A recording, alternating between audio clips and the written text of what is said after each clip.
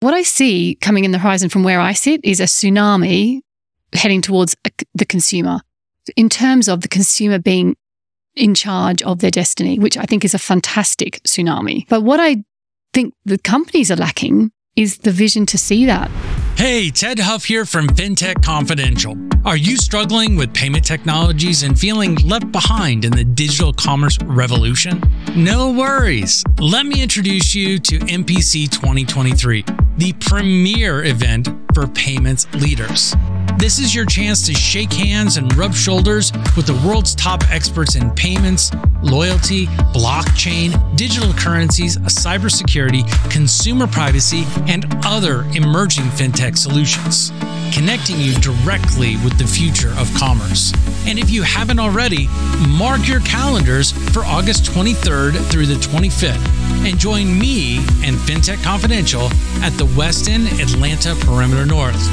Now, here's the best part. When you sign up for Fintech Confidential notifications, you will receive a discount up to 100% off. Yeah, you heard it right. Up to 100% off. So what are you waiting for? Sign up now at www.fintechconfidential.com/notifications. Don't let the future of commerce pass you by and join me at MPC in Atlanta from August 23rd through the 25th, where it's all about the movement of money. Welcome to Fintech Confidential, bringing you the people, tech, and companies that change how you pay and get paid. Sam, welcome to the show. Well, thank you for having me. Moneyhub hails out of Bristol, England, and is a leading open finance platform company that has been advocating for the power of open data that is consumer and consent-driven. I shouldn't say consumer, but consent-driven, to give access to the financial data, to do what you need to do to be able to look at, to manage, and to maintain, or even grow your money. And one of the things I thought was really interesting is that the initiation of payments was kind of like snuck in there a little bit. Now, you've worked with some very prestigious companies and created some very interesting fintech in your history. And you seem to have been tied to finance and fintech from a very early age. Tell me about your journey in fintech and how it led up to Moneyhub. Well, it's quite a journey. So I have to go back a little way because I actually have a love of horses, which has taken me on this journey where I've ended up where I am today and loving Moneyhub, by the way. So being obsessed with horses as a child in a family that's not obsessed with horses is always a little odd. But the reason I bring it up is because I certainly had to I did a computer science degree at university, but only because my dad refused to let me go and ride racehorses for a living at the age of 17. He's like, you must go to uni and get a degree of some kind so that if you break your neck riding, you can you've got something to fall back. Exactly, you've got a backup plan. And I think he was crossing his fingers, hoping that when this daughter of his goes to university, this horse infatuation will fall away and she'll get on with real life. So the one thing that did happen is when I finished uni, I didn't want to go and ride racehorses for a living. So that was good. That worked. But I actually was in Australian, born and live in the UK now. But I went, and my first job was a graduate programmer for Telstra, which is, the main telecommunications company in Australia. And I did that. But the thing that brought me to the UK, again, was my love of horses. So I had a very magical horse that was an ex-race horse. And we were longlisted for the Sydney 2000 Olympics. But in Australia, if you are to be shortlisted, you have to have competed internationally, which means the US or the UK for eventing. So I thought that's ridiculous. I mean, absolutely ridiculous. I mean, to fly a horse halfway around the world, anyone that knows eventing at all knows you fall off a lot. So it just seemed a very silly idea. So I thought, no, I'm not doing that. And my husband actually, because we just got married, said to me, when you're in your rocking chair and you're 80, do you want to think about the things you could have done or the things you have done? And I thought, he is right. So that's it. So we packed up. We went to the UK with the horse. He's also, I met him at uni, so he's IT. So he contracted. I rode. I didn't get in the team, so that was quite a journey. But I rode professionally, event-wise, for 4 years in the UK. loved every minute of it, wouldn't swap it for the world, but also realized when I didn't get picked for the team that I didn't want to ride professionally forever.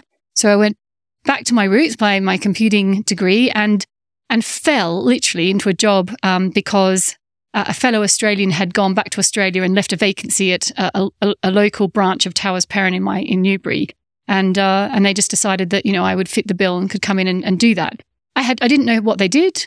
It was just, I think they thought doing a swap for 2 Australians was a good idea. It's how it works. So I went and did that. But that's also part of the reason I think I love Moneyhub so much, because I knew nothing about financial services. And I joined a company that was financial services. So they built, financial products for companies like the banks, the building societies. They manufactured the products right at the base. So my first meeting with Barclays, I can still remember to this day.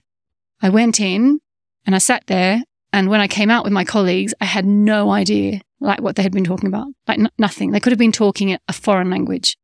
So I realized I had a lot to learn. And then my time at Towers, I grew up at Towers Perrin, which was fantastic, really good company, had a lovely time. But the more I did, the more I realized that for consumers, for people like you and me, that do not come with an actuarial background or a mathematical or investment background, we have absolutely no hope of knowing what to do with our money. And to another degree, maybe we're not that bothered. Money isn't why we live. We live because we enjoy living and doing what we're doing. The money's an enabler. And so this disconnect, it kind of bothered me. So I've ended up in a place where I can fix the bothering.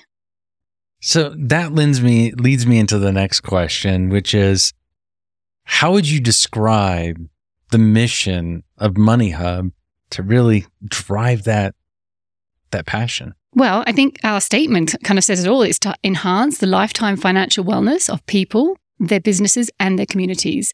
So I kind of summarize that by saying it's to get everyone into the fields of financial wellness and to keep them there. That is fantastic. And I was going to ask you, could you summarize that for me? So you did a fantastic job with that piece of it. As you look at the journey, and as you mentioned, starting out basically being in a room where it could have been in a foreign language to where you're at now with Moneyhub, if you could pick one lesson that was really a turning point for you that you've seen throughout that, it could be recent, it could be long ago, but what would that be? So there's a lot, but one that's just sprung to mind when you said that is when we were doing some work in the retirement space and we were trying to help people save more in their pension. There's a lot of benefits to pensions in terms of the tax breaks, the long-term side of it. The fact it is locked away, I know that's pretty scary, but there's, it's good. It means this pot grows. So we were doing a lot of work with people about why it was something that they were worried about doing or couldn't do. And one of the ladies that I was spending some time with at the time said to me, she said, it's all very well you having all these modelers and all this, fancy stuff. And she said, I've got 2 kids. And she said, unless you can figure out how to sell one of them for me, she said, there isn't any more money going into my pension. And it really hit home that some people, just don't have any more money to put. So it's all very well us going on about how good it is. But if you are actually, making ends meet from month to month and there isn't any spare, it doesn't matter how good it is, does it? No. So then that brings you back to the fact that you have to be able to help people at every step of the way. Otherwise, you can't help them put money into a pension because it's too far. It's too far of a leap from where she was. And that really hit home at the time. Yeah, that brings up a good point, is that we tend to look at things in polar opposites, really. It's like you're either here or you're there. And a lot of times the hardest step is just getting off of where you're at now and headed towards where you want to be. Mm-hmm. And not knowing what that first step is or how to approach it is a really, really big item. How is Moneyhub enabling people to figure out? And there's a famous neuroscientist that I love, that I follow, and he always asks the question: if you want to go from A to B, what's the first thing that you do? And his answer is not be on A. So my question for you is, how does Moneyhub get people not on A? So I think the big thing about Moneyhub is it's agnostic about where you are in your journey. So you can be in, we talked a little earlier about the stressful swamps from the Moneyhub map. To me, your relationship with money is a journey. You will sometimes, be up and sometimes you'll be down. And that can be through no fault of your own, which is the other thing that upsets me a little bit. I think people think that because people don't have any money or they've got into financial difficulty, somehow that reflects badly on them. But, we've only got to look at COVID. A lot of good businesses, a lot of people that were doing incredibly well. And suddenly, overnight, pretty much, that isn't the scenario anymore. And it's not because they've done anything terrible. It's just life, isn't it? So I think the one thing about Moneyhub I love is that it will help you no matter where you are in that journey, from just starting out with your money or wanting to actually make better investment decisions. It's very, very good at spanning that journey. So that's the first thing I would say. And then the second thing I would say is that part of the reason that we've kind of lost the savings kind of culture is because of the rise of credit and lending. So if you think about the last, 30, 40 years, it's just so easy to be in debt. It's almost impossible not to be in debt. I give an example when I first came to the UK and went in to get our sofas for the house, and they're like, it's 0% interest free, and XYZ signed this contract for 4 years. Or you could pay the full price. And I said, I'll pay cash, and can we have a discount? Thinking that's how life works, right? And it's like, no. So it's either 0% interest free for 4 years, or you just pay the full price. And so I wanted to pay. I wanted to just pay, and then I thought I can't, because I can't pay when I can have a 0% interest free for 4 years, right? I mean, I can't do it. But then by definition, I've taken out credit. So what's interesting about that comment that you make there is the discussion I had with my 22-year-old child is they're in that area of not wanting to have any sort of credit card debt, not wanting to have any debt of any sort, because they've seen other people struggle with debt. And when you start to talk about 0% interest, I even approach it from the perspective, and I've talked to them about, is if you look at what the average inflation rate is, and if you can borrow the money at or below that interest rate, you are actually decreasing the overall cost of the good that you're buying, thus getting a discount. Yeah. And so going through that process with them, it was really interesting. At that point, they're like, okay, now I get it. Yeah.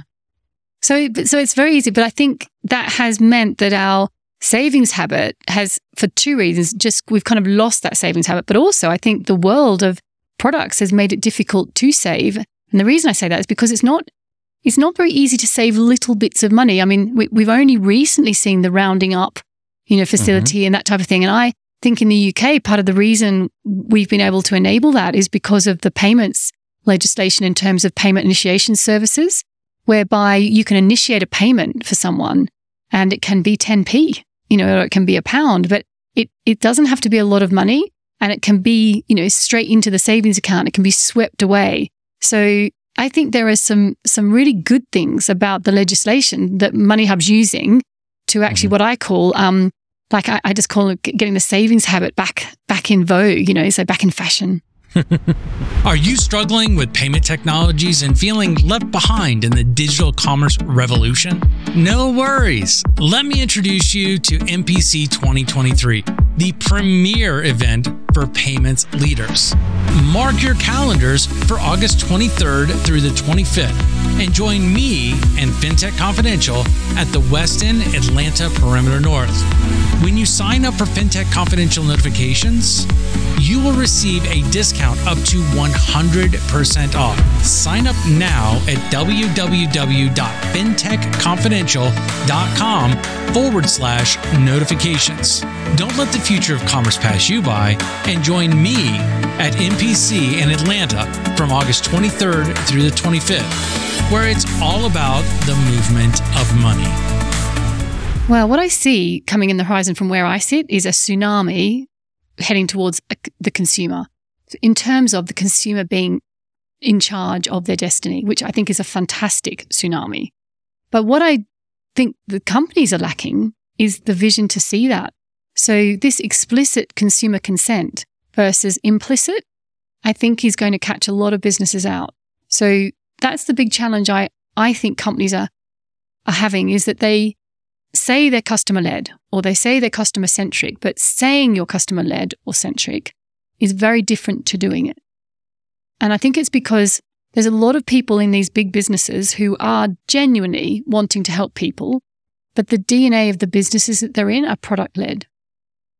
And so I think it's a massive challenge for a lot of businesses to get from a product-led DNA, 250 years of DNA, by the way, not just recently, to what I call a customer-led DNA. And I think it's going to take a huge effort for the people at the top all the way through to really pull those companies through. And I personally believe only customer-led, customer-centric businesses will survive. I cannot see product-led businesses making it.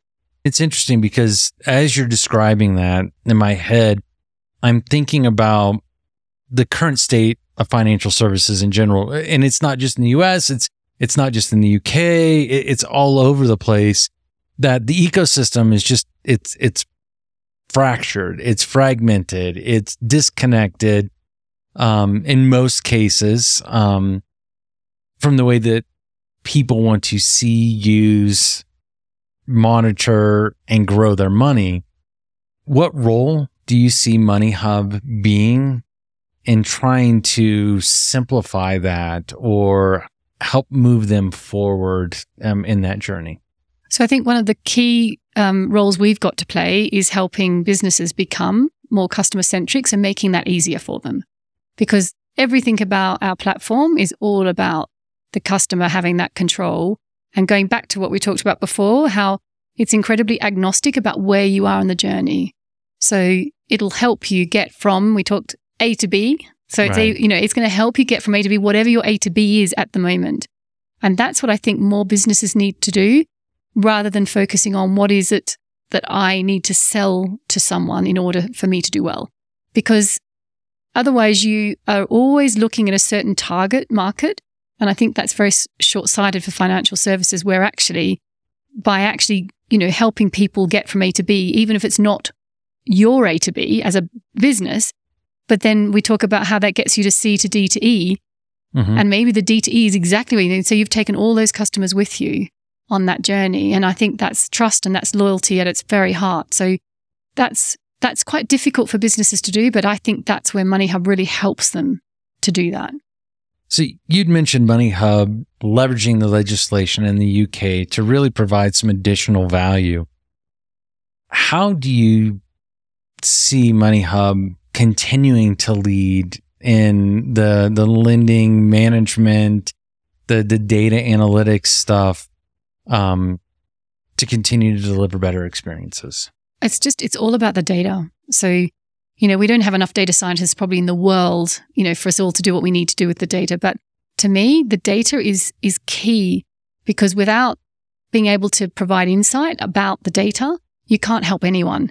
Going back to, money being an enabler, we have to help people. I think I liken it to a car with ABS. I actually don't even know what it stands for. I just think it's much safer, I think, from what I've understood. But I certainly wouldn't have ever come up with a request for that in my car.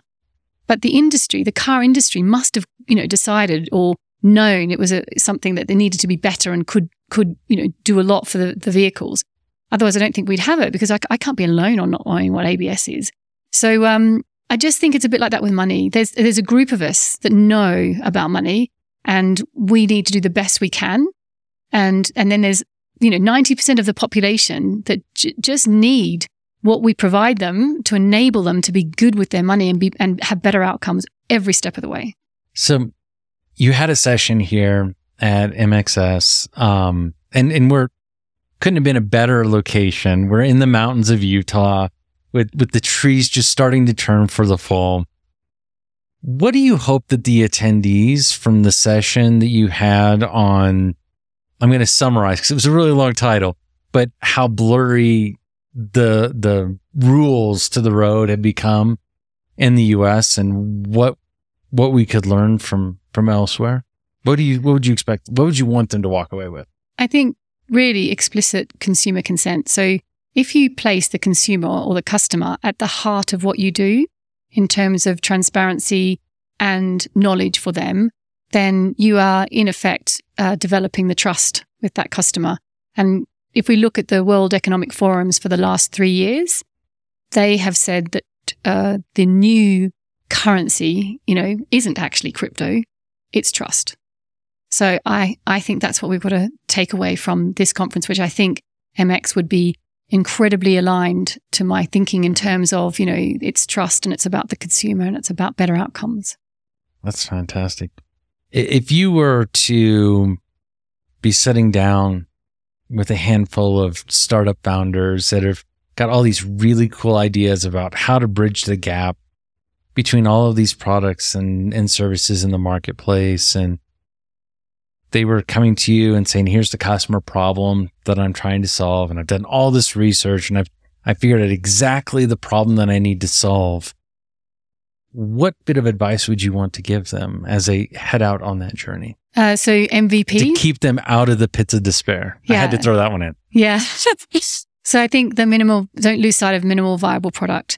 And each is very critical. The minimum viable has to be viable and product. So, and it's a evolution. You can never come up with the product overnight. It's not possible.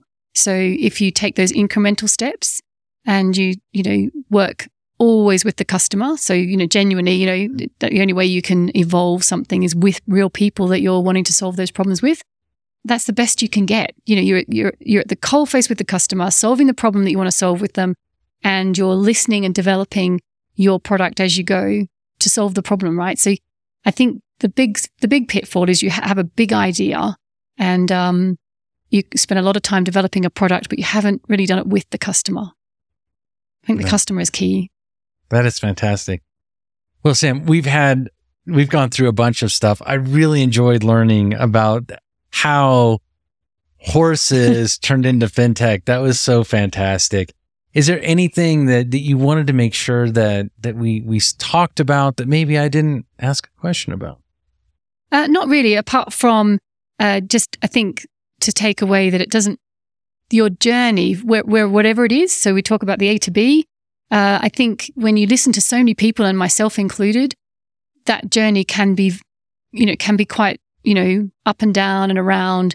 And so I think you should take heart from all these people that my view is that everything along that journey is for a reason. And it's taking you to the next place where at some point you may not understand quite, what's happening, but at some point you're going to look back and go, that's why that happened. That's why I did that. And that's why that's happened. Mm-hmm. So I think, I would say just hang on to that through the journey, because I think anyone can get from, A to B. It just doesn't feel like it all the time, but it's possible. What is the best way for people to learn more about Moneyhub and how to get in touch with the team to see if there's something that is there for them? So I think the website is always a good place to start, but we're on LinkedIn, Twitter, Instagram, anywhere like that. Wherever you connect with, then connect with Moneyhub. So that's what I would say. Fantastic. Well, thank you, Sam. I appreciate so much for you taking the time out, and hopefully you have safe travels home. Yeah, thank you for having me. It's great. Are you struggling with payment technologies and feeling left behind in the digital commerce revolution? No worries. Let me introduce you to MPC 2023, the premier event for payments leaders. Mark your calendars for August 23rd through the 25th and join me and Fintech Confidential at the Westin Atlanta Perimeter North. When you sign up for Fintech Confidential notifications, you will receive a discount up to 100% off. Sign up now at www.fintechconfidential.com/notifications. Don't let the future of commerce pass you by and join me at MPC in Atlanta from August 23rd through the 25th, where it's all about the movement of money. This has been a production of Diamond D3 Media with all rights reserved. This is provided for informational purposes only. It is not offered or intended to be used as legal, tax, investment, financial, or other advice. We strive to provide accurate and up-to-date information, but will not be responsible for any missing facts or inaccurate information. You comply and understand that you should use any of this information at your own risk. Cryptocurrencies are highly volatile financial assets, so research and make your own financial decisions.